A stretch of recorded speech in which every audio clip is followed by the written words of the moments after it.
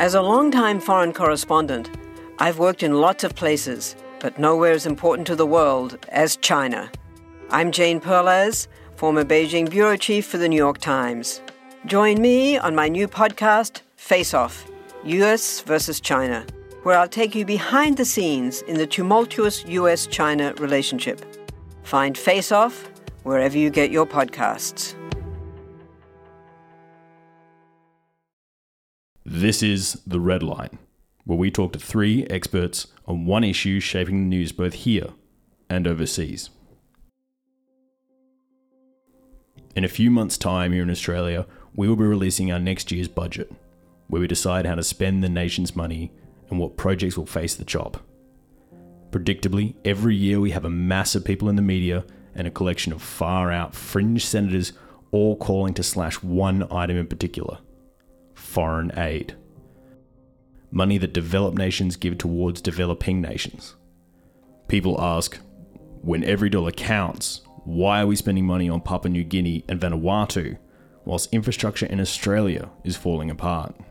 Why would Australia, or any nation for that matter, in this highly competitive system, want to give money to another country? Are we doing it out of the goodness of our own hearts? Or is there something in it for us? Well, for that, we turn to our first guest. Part 1. Soft Power. We have an image that aid is really all about altruism to other countries, but actually if you look at the way the government in its most recent foreign policy white paper, or indeed on its website where it talks about its aid program, it's really upfront about the idea that this is something that advances Australia's national interests. Matt McDonald is a professor of political science and international studies at the University of Queensland. He's also an expert in Australian foreign policy, and he joins us today. So I think those examples are really pretty obviously directed at, here is something that's in Australia's interests, that we can prevent instability, we can prevent, yes, as you note, piracy, or contribute at least to its minimisation. So let's start nice and simple. What is foreign aid? Foreign aid, or official development assistance, is essentially resources that are transferred from developed or OECD states, so in simple terms wealthy states, to less wealthy states to help to facilitate their economic development. Can you elaborate a bit on that? There's a wide range of things that fit under the general banner of foreign aid. So sometimes you're looking at direct contributions to another country's treasury. So basically a transfer of financial resources. We see that in Australia's aid towards Papua New Guinea, for example. In most cases, it's the focus is more on what we might call tied aid. So it's essentially aid that has a particular objective, and that might be around building infrastructure or a hospital, for example. It might be around programs, so we invest in programs that try to help with longer term, how do we build literacy levels, how do we increase sanitation in this country or that country. Then there's the sort of dodgier, more questionable elements of aid that focus on things that can be technically included in an aid program, like elements of Australia's controversial asylum policy, as well as consultancy work that Australia pays a significant amount of its aid to consultants to develop accounts of what's happening in different parts of the world. So again, that's a little bit more controversial, or less basically about addressing sustainable development goals or the imperatives of development and poverty alleviation in the developing world. So let's stay on Australia for a bit. Who are the biggest recipients of Australian aid? Our immediate region. So Papua New Guinea is the largest recipient of Australian aid, of course a former colony of Australia, so it makes a good deal of sense. And then beyond that, Indonesia has been traditionally a very large recipient of Australian aid, in bilateral terms still I think second largest. And then most of the rest of Australia's aid program is focused on our immediate region, in particular the Pacific Island states. That's really been the focus of Australian aid. So there was a time under the Rudd government where in an attempt to get on the UN Security Council, our aid program not only grew in terms of size, but the range of countries that were envisaged as recipients of aid expanded significantly. A lot of that's been pulled back under the subsequent Conservative government, and there's been a real focus on our immediate region. So foreign aid can essentially be boiled down to a number of different categories. So let's go through a few of them. The first would be health aid. This is where a country would pay money to another country to help them research cures for diseases or help them treat people in their country. A good example of this would be Australia paying money to African nations to help them contain and treat diseases inside their borders. How else would you describe this type of aid? So obviously you could focus on the general, if you were thinking in cosmopolitan terms, for example, you'd say, of course, it's a positive thing that if we have resource capacity to address health crises in other countries, that's absolutely what we should do. That's a moral obligation that developed states have in general. For Australia, obviously, the particular example of say pandemics is not necessarily the normal focus of health aid. Most of it focuses on things like how can we prevent the spread, how can we assist in preventing the spread of malaria or help with, say, non-communicable diseases like diabetes in the Pacific. That's been a big issue over there. You would say with pandemics, you could sell that to the Australian population as any work we do to minimise the spread of this disease in other countries makes it less likely that we'll actually experience those health effects within Australia. In the Australian context is that you could sell this as this is an important investment in the economic development of that country. It allows the country to be more productive, to develop more growth, economic wealth, and through that Australia potentially benefits through trade, as well as minimising the possibility that you'll see increasing levels of state fragility if there is significant health problems that undermine the capacity of the society to function. And obviously fragile nations are less than ideal business partners. The next would be business aid. This is where we donate money to a country, but we request it goes to a certain project or a certain company. For instance, we might give money to Vietnam to build a factory that makes cheap goods for the Australian market. Cheaper than we could make them at home. We may also stipulate that the construction company that builds this factory is also Australian. I mean, how common is this type of aid? That's definitely a more controversial example. And it's been a subject of plenty of critique recently. So there's been lots of examples of what we would call tied aid, where Australian companies are ultimately benefiting from Australian aid programs. So the example that you briefly gave is a real one where Australian companies are funded to build infrastructure projects in developing countries. That money that we're giving to Australian companies to do that is actually technically part of Australia's aid program. Now, there may, of course, be benefits you would like to think benefits for the country in which that infrastructure is developed and established in those other countries, but the criticism in this context is often that we tend to orient towards infrastructure projects because it's something physical that we can point to and say, look, this is where our aid has gone. So often it's the case, unfortunately, with lots of broader programs that try to address more systemic issues like sanitation or health. It's not necessarily easy to say these are the manifestation to point to Australian taxpayers and say, do you see exactly where your aid money has gone? If you build a great big bridge, that's obviously a bit different. And then that other criticism has noted that it's still aid money that is arguably staying within Australia and supporting Australian companies. It's a way of Australia subsidising business. So there may be some flow-on positives associated with that form of aid, but it's also a form of aid that's been a little bit controversial. And yes, some aid advocacy groups have been concerned.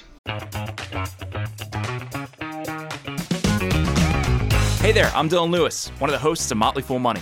Each weekday on Motley Fool Money, we talk through the business news you need to know and the stories moving stocks on Wall Street. On weekends, we dive into the industries shaping tomorrow and host the experts, authors, and executives that understand them. Tune in for insights, a long-term perspective on investing, And of course, stock ideas. Plenty of them. To quote a listener, it pays to listen. Check us out and subscribe wherever you listen to podcasts. So the next type of aid would be military aid. The US, for instance, gives Israel somewhere around $383 million in military aid each year. And this comes out of their foreign aid budget. That's just donations of weapons to Israel. To bring it back to Australia, though, we donate around $320 million to Indonesia each year, with a big part of that including donating weapons and helicopters to Indonesia to fight pirates and protect our goods as they come through Indonesian waters. Can you elaborate a little on that? The previous example, of course, there's an immediate economic benefit to Australian business through those forms of aid, but in this case, the argument is if we can help build governance capacity in other countries, it makes it less likely that we'll then either have to be called upon in the case of an emergency in those countries, that we might be threatened by the sort of the growth of things like criminal gangs or terrorist groups in other countries if they are better able to exercise control within the state.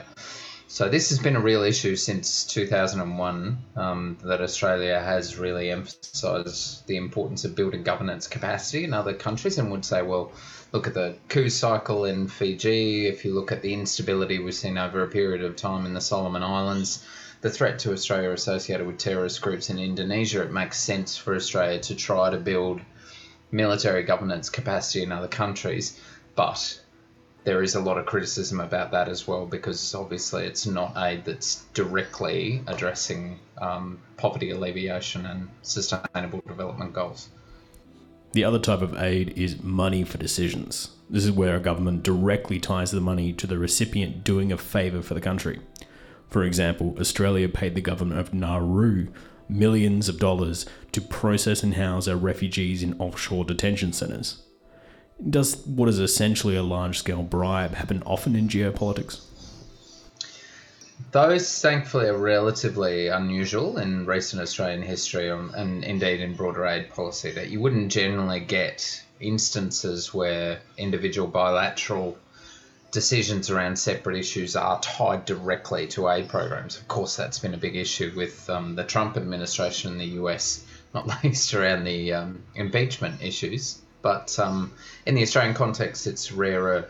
That was definitely an example. We've also seen it hinted at different points when Australia had issues with the execution of Sukumaran and Chan some years ago by the Indonesian government. At that point, Tony Abbott indicated that as a significant recipient of Australia's aid, they would like to think that Indonesia would be willing to listen to them over that particular issue. So again, that was an indication that Australia was attempting to link aid money specifically to particular sets of bilateral arrangements. And that's particularly problematic from the point of view of what aid should be and how it should function. So you just said you had some concerns with the Australian aid program. What are some of your concerns with it? I would say there are three.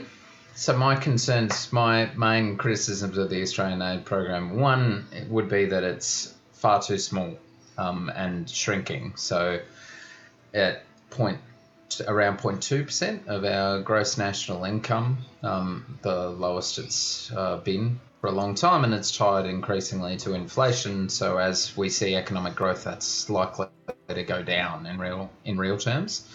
So we don't give very much aid at all. We're certainly a long way off the 0.7% of gross national income that the UN recommends. So that's my first problem. We really don't give enough aid.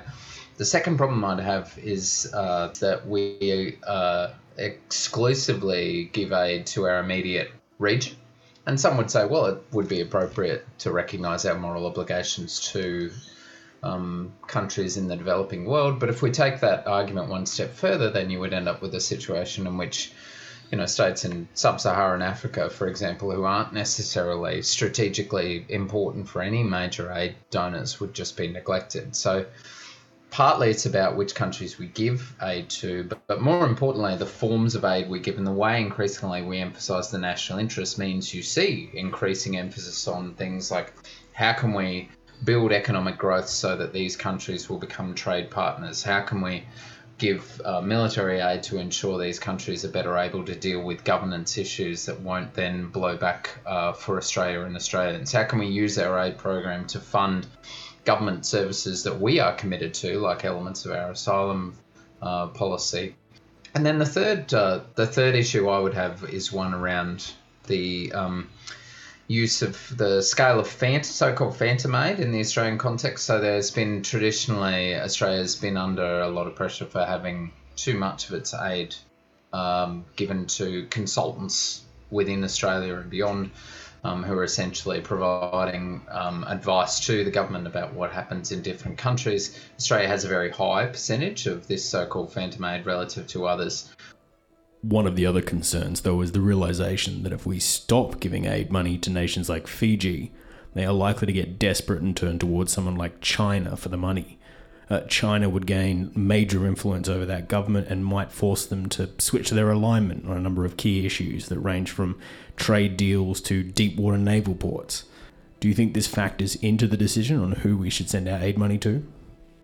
Certainly, that's been a really specific concern. Again, that this government's been quite clear that they're going to ring fence most of the Pacific from aid cuts, in part because they're concerned about increasing Chinese influence in the region, and indeed the broader Pacific step up that we've seen from this government is really about Chinese influence and the idea, Australia is still at the moment significantly the largest donor in the Pacific region, and wants to retain that sense that we are the sort of the big brother, if you like, in the region.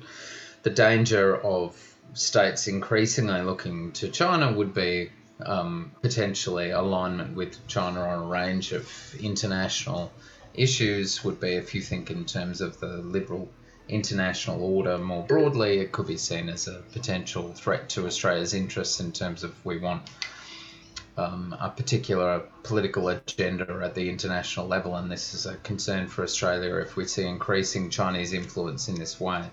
So after all this, would you still agree that our foreign aid budget is incredibly important to Australia's interests? If we view it through the lens of how is this actually helping Australia and Australians, we can certainly see that a very large percentage of Australian aid, at least a third, directly contributes to Australian businesses in terms of the delivery of those programs, and directly contributes to even individual consultants based in Australia through the work that they're doing as part of the aid program. So there's significant direct contribution. But even then, a lot of the remaining aid, you would say, well, a large part of it is defined according to, will this aid, if we assist with governance capacity in the Solomon Islands, or if we help build private industry in Thailand, will these things ultimately serve to benefit Australia in the longer run through minimising, say, our obligations to intervene in other countries or to help them manage a crisis,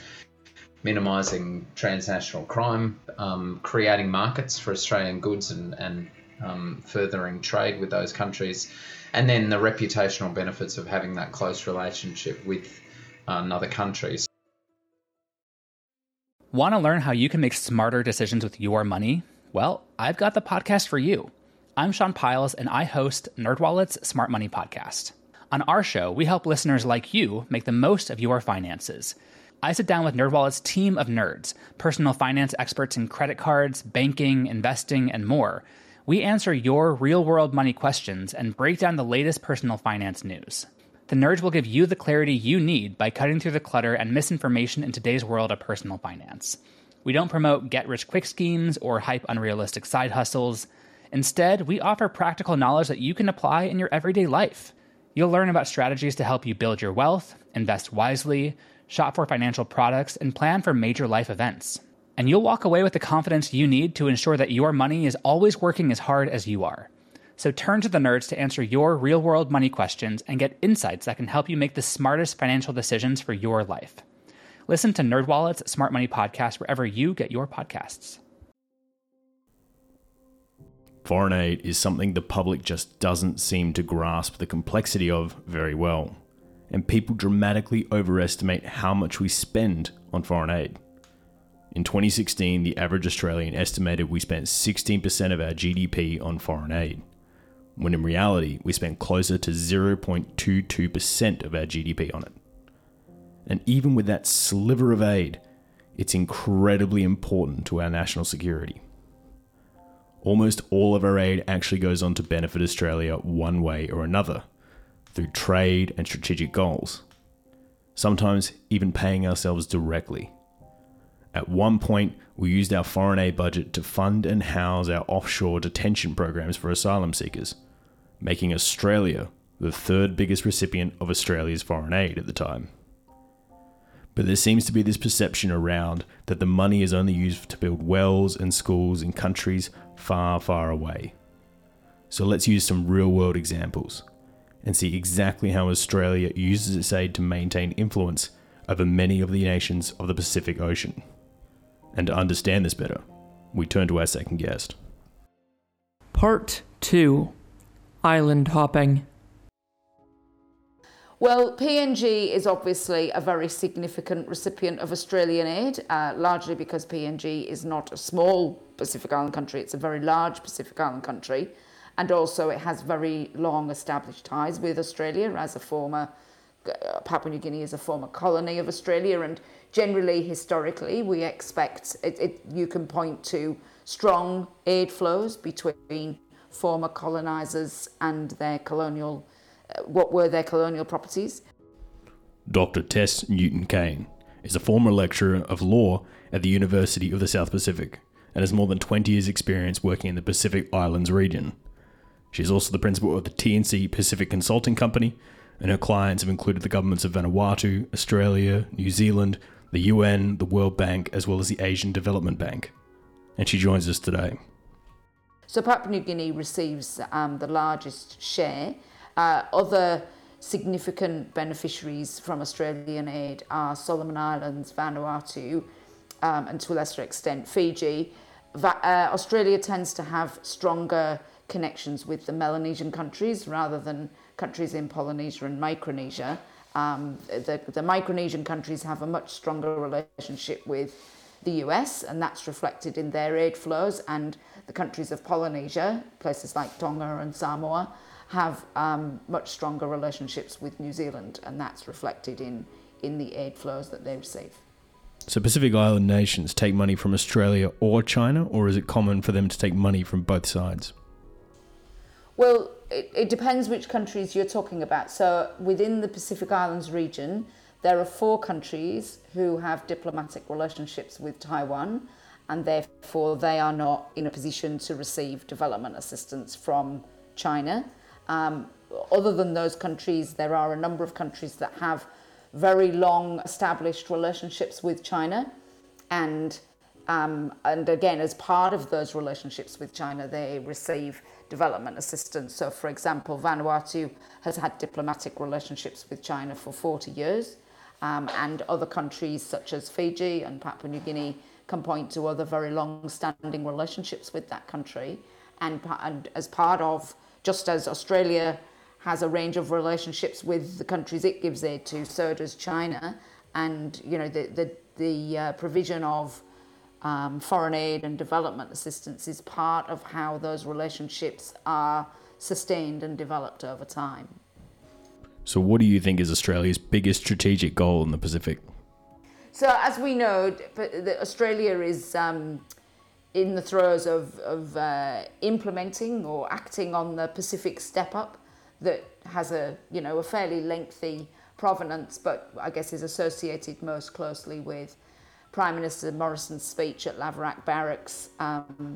And the avowed objectives of this are that this is about building relationships, this is about engaging more and better with the Pacific family, and that term is used sort of knowingly in various different ways.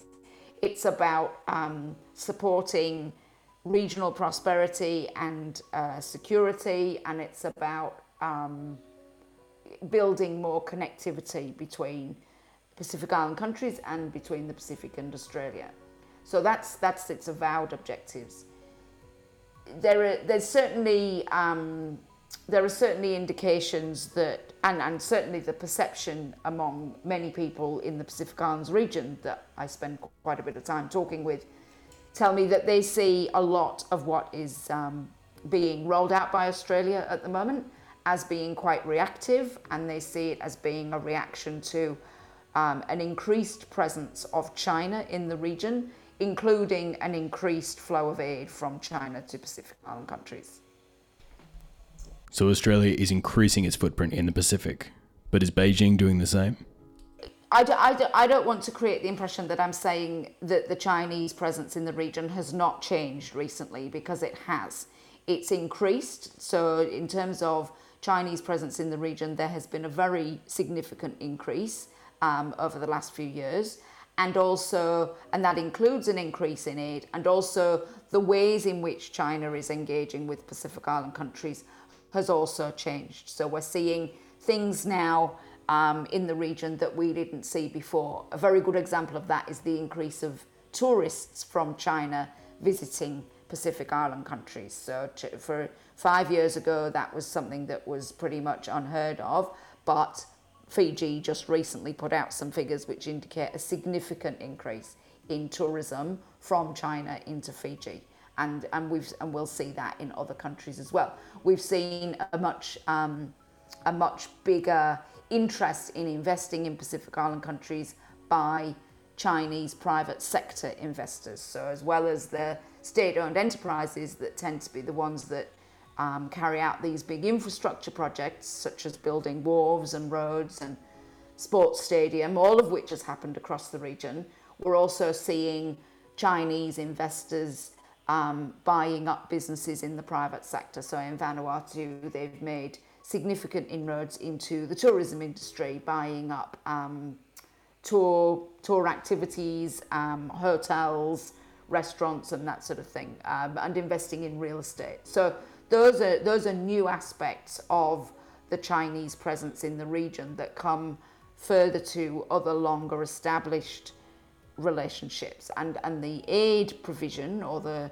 financing of activities, whether through aid or through concessional finance, has certainly increased dramatically, and is a very significant change in the overall landscape.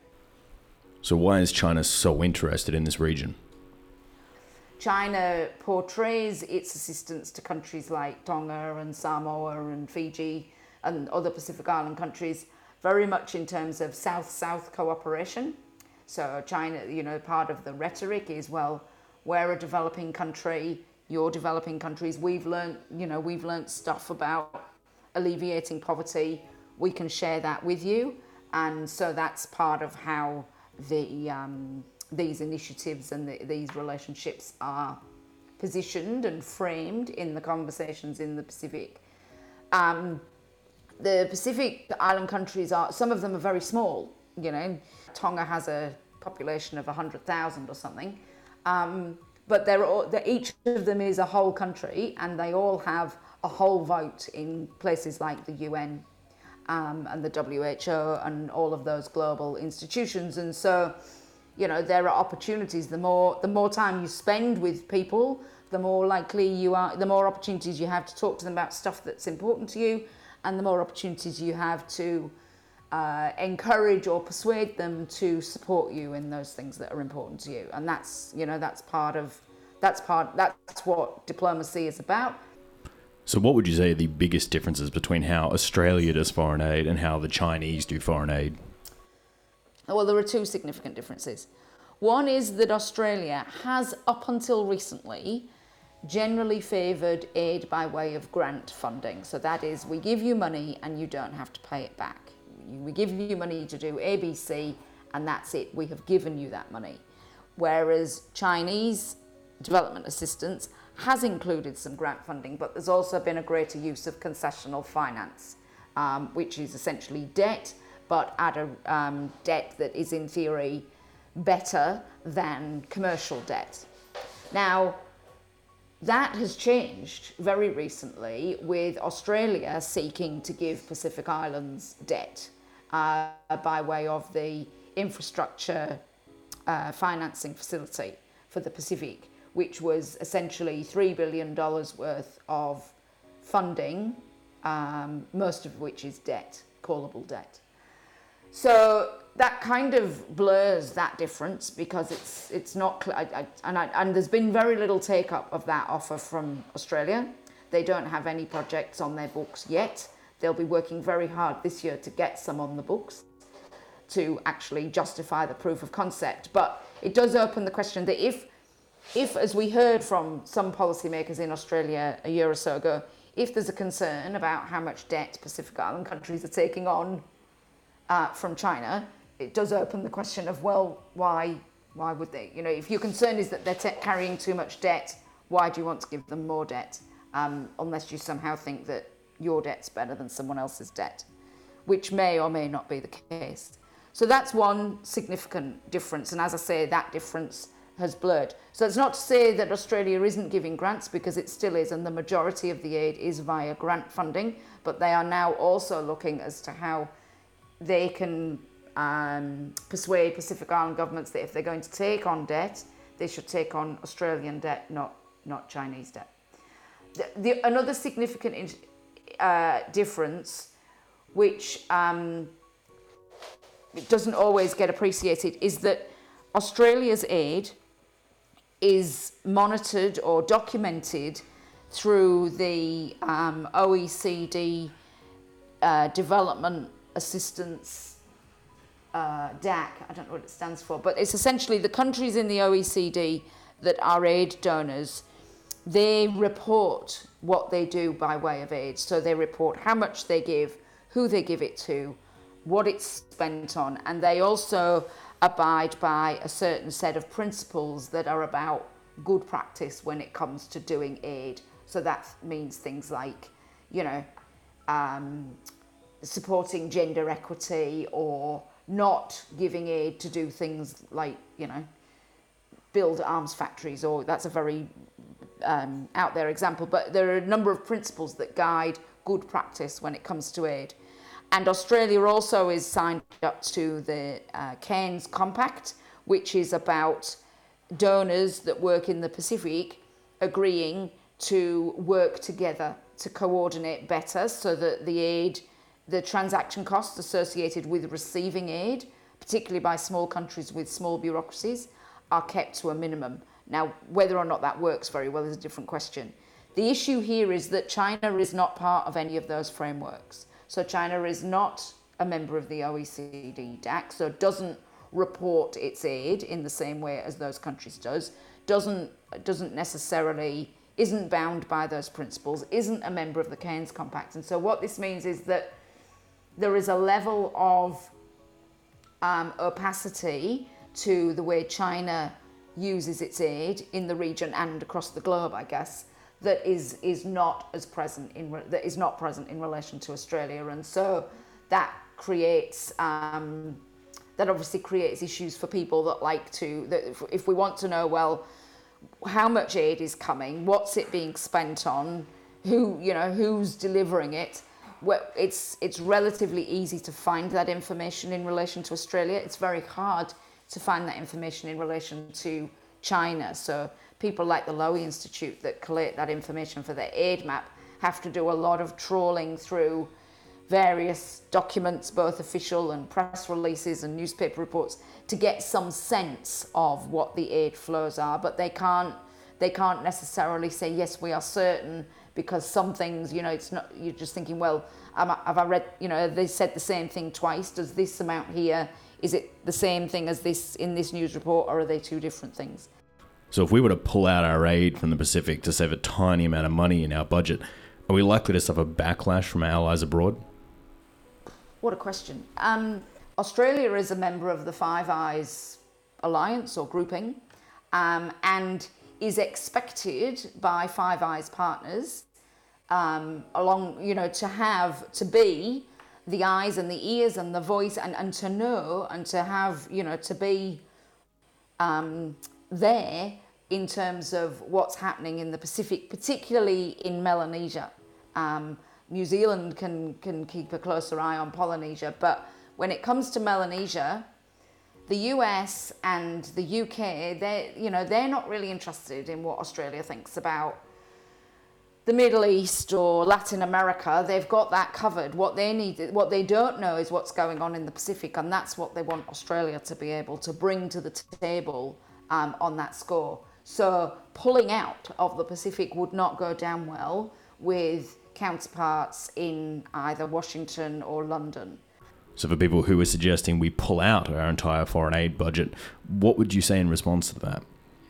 Well, I've heard some of those comments made. Often they're made by people who have little or no understanding of how much the aid budget is.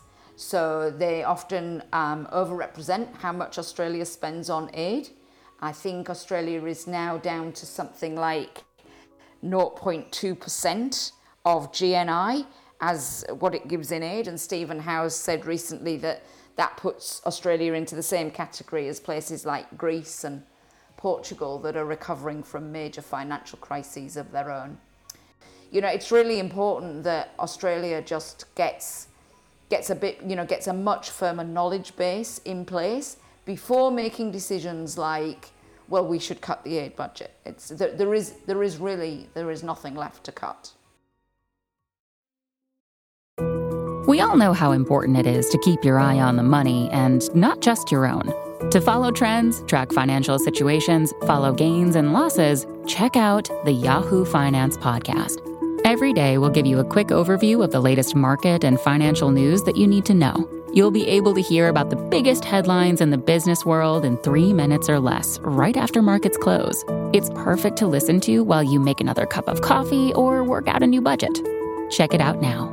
Listen to Yahoo Finance wherever you get your podcasts. That's Yahoo Finance wherever you get your podcasts. This country's aid is used to cement our friends and allies and serve as a bulwark against nations looking to expand into what has historically been our backyard. We not only make money through increased trade and projects that make it easier for our companies to do business in the nation, but it also helps us sway the decisions in a more favourable direction toward Australia. So much of this nation's defence strategy, as well as protection of our ships and shipping lanes, relies on other nations working to protect our goods. If even a single tanker of ours was attacked coming through the small choke points in the Indonesian archipelago, it would cause the insurance on these boats to skyrocket, and that cost would be passed on to you. So investing in other nations has a number of strategic benefits, and without it, we are likely to spend billions more fighting fires we could have prevented preemptively in the first place. So to take a better look at our strategic goals with our foreign aid, we turn to our third guest. Part 3. Carrots and Sticks. Foreign aid is never altruistic. That would be my opening summation. It's always been and always is regarded as an investment. And there are specific foreign policy objectives that are at play when a country gives foreign aid.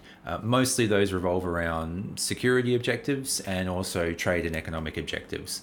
Will Clapton is a senior lecturer in international relations at the University of New South Wales in Sydney.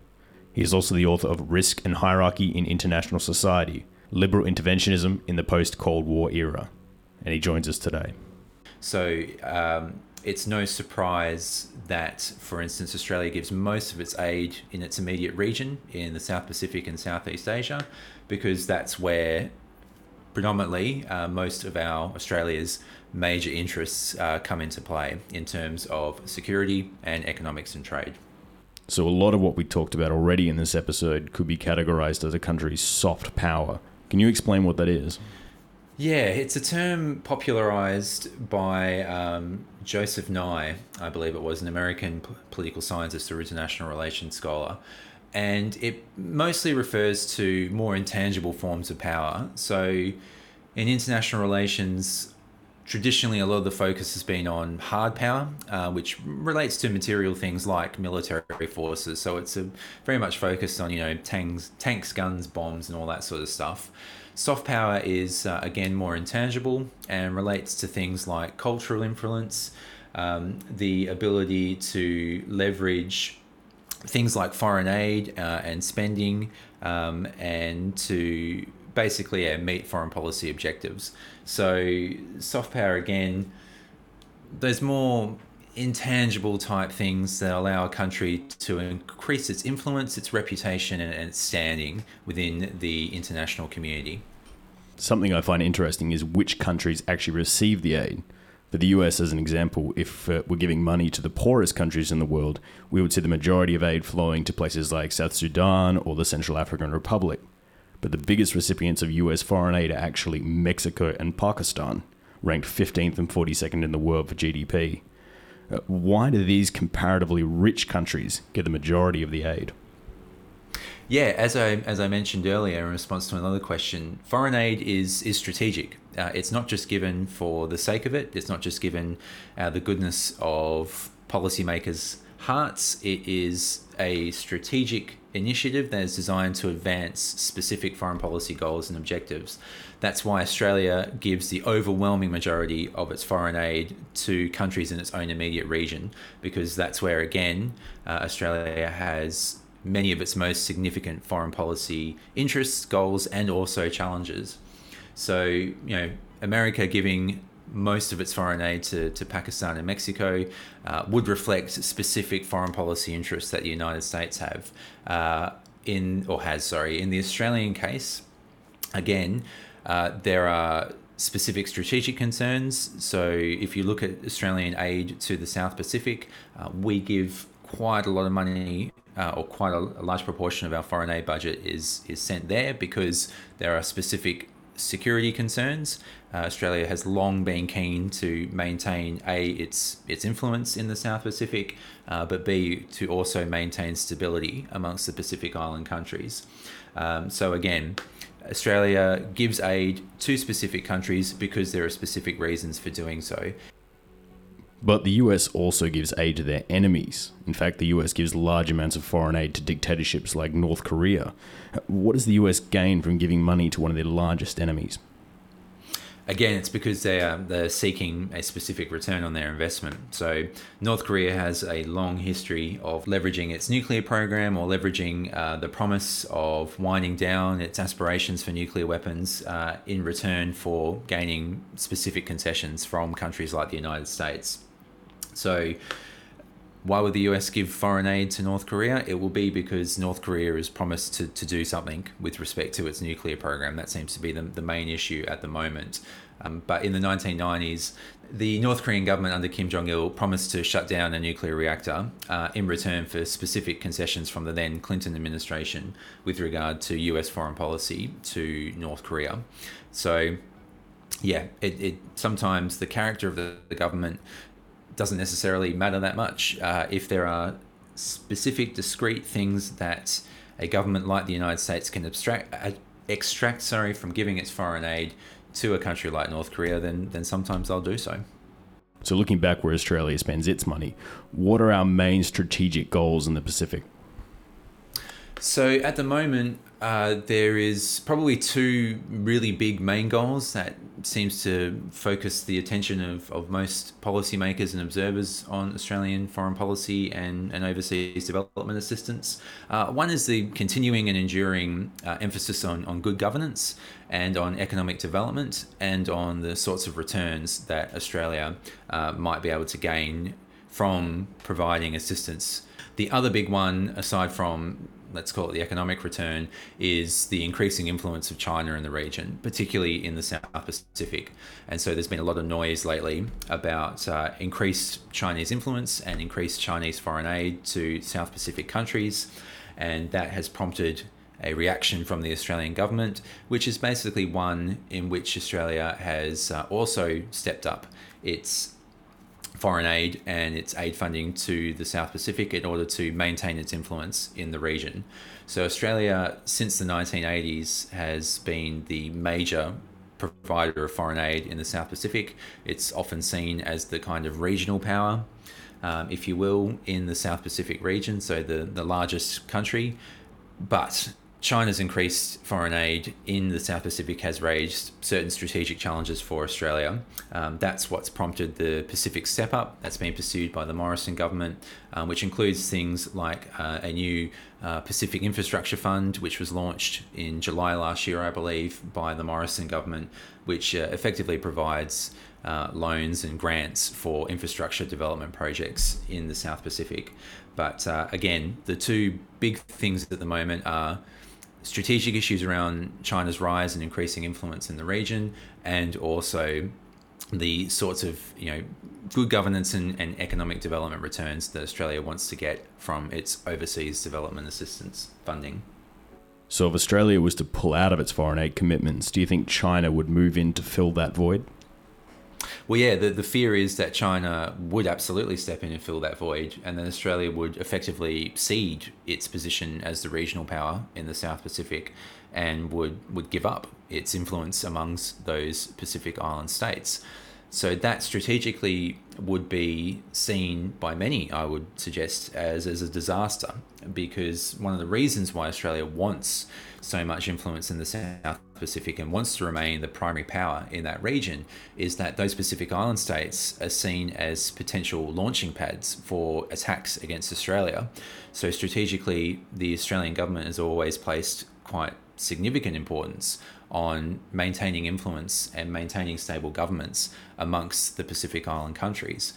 This was the reason, or one of the reasons, why Australia launched the Regional Assistance Mission to the Solomon Islands in 2003, which very quickly was launched in the immediate aftermath of the 9/11 terrorist attacks and the increasing concern on the part of the Howard government that state failure or state weakness in countries like Solomon Islands would result in them becoming safe havens for terrorists and other transnational criminal groups, which could then conduct nefarious activities or launch attacks directly against Australia from these launching pads in our near neighbourhood. So in order to stop that, Australia, undertook a really significant, quite interventionist assistance package and assistance mission in the Solomon Islands. And again, the specific threat has changed today, but it's still the kind of same context and the same general fear, right? So we're not talking so much about terrorists or other non-state actors kind of using states like the Solomon Islands as launching pads for attacks against Australia, but now we're talking about a potentially hostile foreign power coming in and being able to gain influence and standing in the region. There was suggestions, I think it's towards the end of 2018, of China being in talks with Vanuatu to build a naval base, and that got everybody in the strategic community in Australia up in arms, and there was a lot of conjecture and concern, and both the Chinese government and the Vanuatu government had to come out relatively quickly and basically say no, there's no plans for a naval base. But certainly something like that would be seen as incredibly challenging for Australia's security and its strategic environment in the region. It's all about making sure that we have a series of friendly, stable countries that are free from any sort of foreign interference or influence except our own in the immediate region. So yeah, it's almost like a bulwark, if you will, against hostile foreign powers. We have a very checkered history with the nation of East Timor, but at the moment, through a gas deal signed by the Howard government, we give East Timor $1.7 billion in foreign aid each year. But we extract $7 billion worth of natural gas from East Timorese waters. Do you think this foreign aid is meant to help the country, or is it almost a bribe to look the other way whilst we take what we want from their waters? Yeah, this one's an interesting one. And for me personally, it kind of highlights some of the tensions and the contradictions in Australia's foreign policy in the immediate region. And so, we kind of give with one hand and take away with the other. With respect to East Timor, the history of Australia's engagement with East Timor, and particularly our engagement with East Timor in relation to gas and oil deposits in the Timor Sea, is a fairly contentious one. So there were stories that came out about Australian spying in East Timor, when we were negotiating the Timor Gap Treaty. The treaty itself, when it was first implemented, was seen as widely and grossly unfair and disproportionate, with Australia taking a large chunk of the revenue and having access to a large chunk of the gas and oil deposits under the sea in the region. Indeed, I was reading a book just last year which was going through some of that history, talking about how Australia removed itself from certain arbitral processes in international courts around maritime delimitation and around exploitation of resources in maritime domains, precisely because it wanted to force this really unfair and unequal treaty upon East Timor.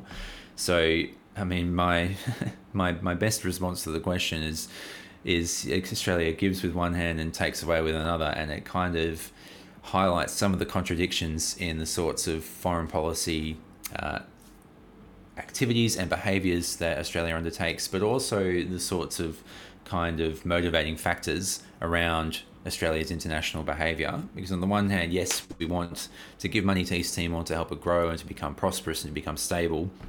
But on the other hand, Australia wasn't going to give up the opportunity to further its own direct economic development by trying to exploit as much as possible the greatest proportion it could get access to of the oil and gas deposits in the Timor Sea. We also give military aid to some of our regional rivals in things like short-range helicopters to the Indonesians and anti-piracy equipment to the Malaysians. What do we stand to gain from doing that? It certainly does reflect Australia's broad kind of strategic approach in terms of the defence of the Australian continent itself, which has long been predicated on maintaining security and maintaining the security, I should say, of the maritime and air approaches towards the Australian continent. So the disposition of the Australian Defence Force and the sorts of weapons platforms that we buy and procure and maintain are largely geared around being able to inflict significant or severe costs on any hostile foreign power attempting to maintain supply lines over large tracts of open ocean in the support of a potential invasion of Australia. So the good thing about being an island continent is that we're surrounded by open water and there's not a lot of hiding places. So if we can maintain the security of our maritime approaches, then we go a long way towards maintaining the security of the Australian continent itself. So in conclusion, what would you say to people who are suggesting we scrap our foreign aid budget? I mean, again, the whole point of spending money on foreign aid isn't just to allow developing countries to develop, it's to allow them to develop so that we can then, for lack of a better term, it sounds bad, but exploit that development, right? Through increased trade and through increased economic exchange with these countries. So there's always a specific return on investment that Australia is trying to get, and every country is trying to get when it provides foreign aid. Again, foreign aid's not an altruistic endeavour. There are specific objectives that countries are pursuing when they provide foreign aid funding. Because we were talking about soft power earlier, and again, soft power is about influence, it's about reputation, and Australia doesn't have a very good reputation when it comes to overseas development assistance and foreign aid. We are one of the least generous of aid donors amongst the OECD countries. I mean, there are several European countries that give up to, and in some instances, just over 1% of GNI. So they have consistently exceeded the 0.7% of GNI target. Australia is seen as relatively, stingy and thrifty, for lack of better terms. And that's not necessarily a good thing, particularly given the strategic challenges that Australia faces in its own immediate region. And I'm not necessarily advocating just throwing money at countries for the sake of throwing more money at them so that we can meet a target. But surely there are ways in which Australia can meaningfully increase its aid funding that will produce tangible benefits, not just for the countries to which we provide foreign aid, but also for Australians as well. Some have suggested that foreign aid is a major way for Australia to kind of leverage influence and exert influence on Pacific Island states. And you remove that and you remove one major part of Australia's influence in the South Pacific region. As mentioned earlier, we have kind of core strategic interests in maintaining stable, friendly governments that are free from hostile foreign influence in the South Pacific region. So certainly that strategic objective would be significantly diminished if we just stopped providing foreign aid altogether. Ceasing all our foreign aid would be, in my view, incredibly detrimental to Australia's foreign policy and interests. Foreign aid is some of the best money this country or any world power could spend. These programs in most cases benefit both nations. We build schools in Indonesia not only because it helps educate their population, but because it helps prevent radicalization of their youth, whilst also bringing up a whole generation to think that Australia is a partner of Indonesia. We fund tuberculosis treatments in Papua New Guinea because it not only helps alleviate sickness from thousands of Papuans, but also because we know left unchecked, the disease is likely to get out of control and spread over the narrow strait into Queensland. At one point after the Korean War, South Korea was one of the poorest nations in the world, and in their moment of need, the USA, Australia, and many other nations invested foreign aid into the nation. And today, they are our fourth largest trading partner, buying nearly $20 billion worth of goods from us each year. If you have a Samsung phone, you can almost, without a doubt, thank foreign aid for that phone. And if we fail to do so, we also open the doors to others gaining the ground we have worked so hard to win. If we stop the aid to those Pacific nations, they will turn to other people to get it, and China will likely be that person. If our partners in this nightmare scenario were to switch sides, we could have Chinese planes mere minutes from the Australian mainland, destroying our national defence plans. All of this for 0.22% of our budget. We spend almost nothing on our foreign aid, but it lifts an awful lot of weight. So next time you hear someone saying we should cut the foreign aid budget and put Australia first, explain to them, we are putting Australia first. A huge thanks to all our guests on today's episode. This was a really interesting one for us to make, and we hope you enjoy it. If you want to see more of the show or donate to us to help us bring bigger and better guests to you, you can find us on Instagram, Twitter, and Facebook on @TheRedLinePod. You can also find me on Twitter @MikeHilliardOz.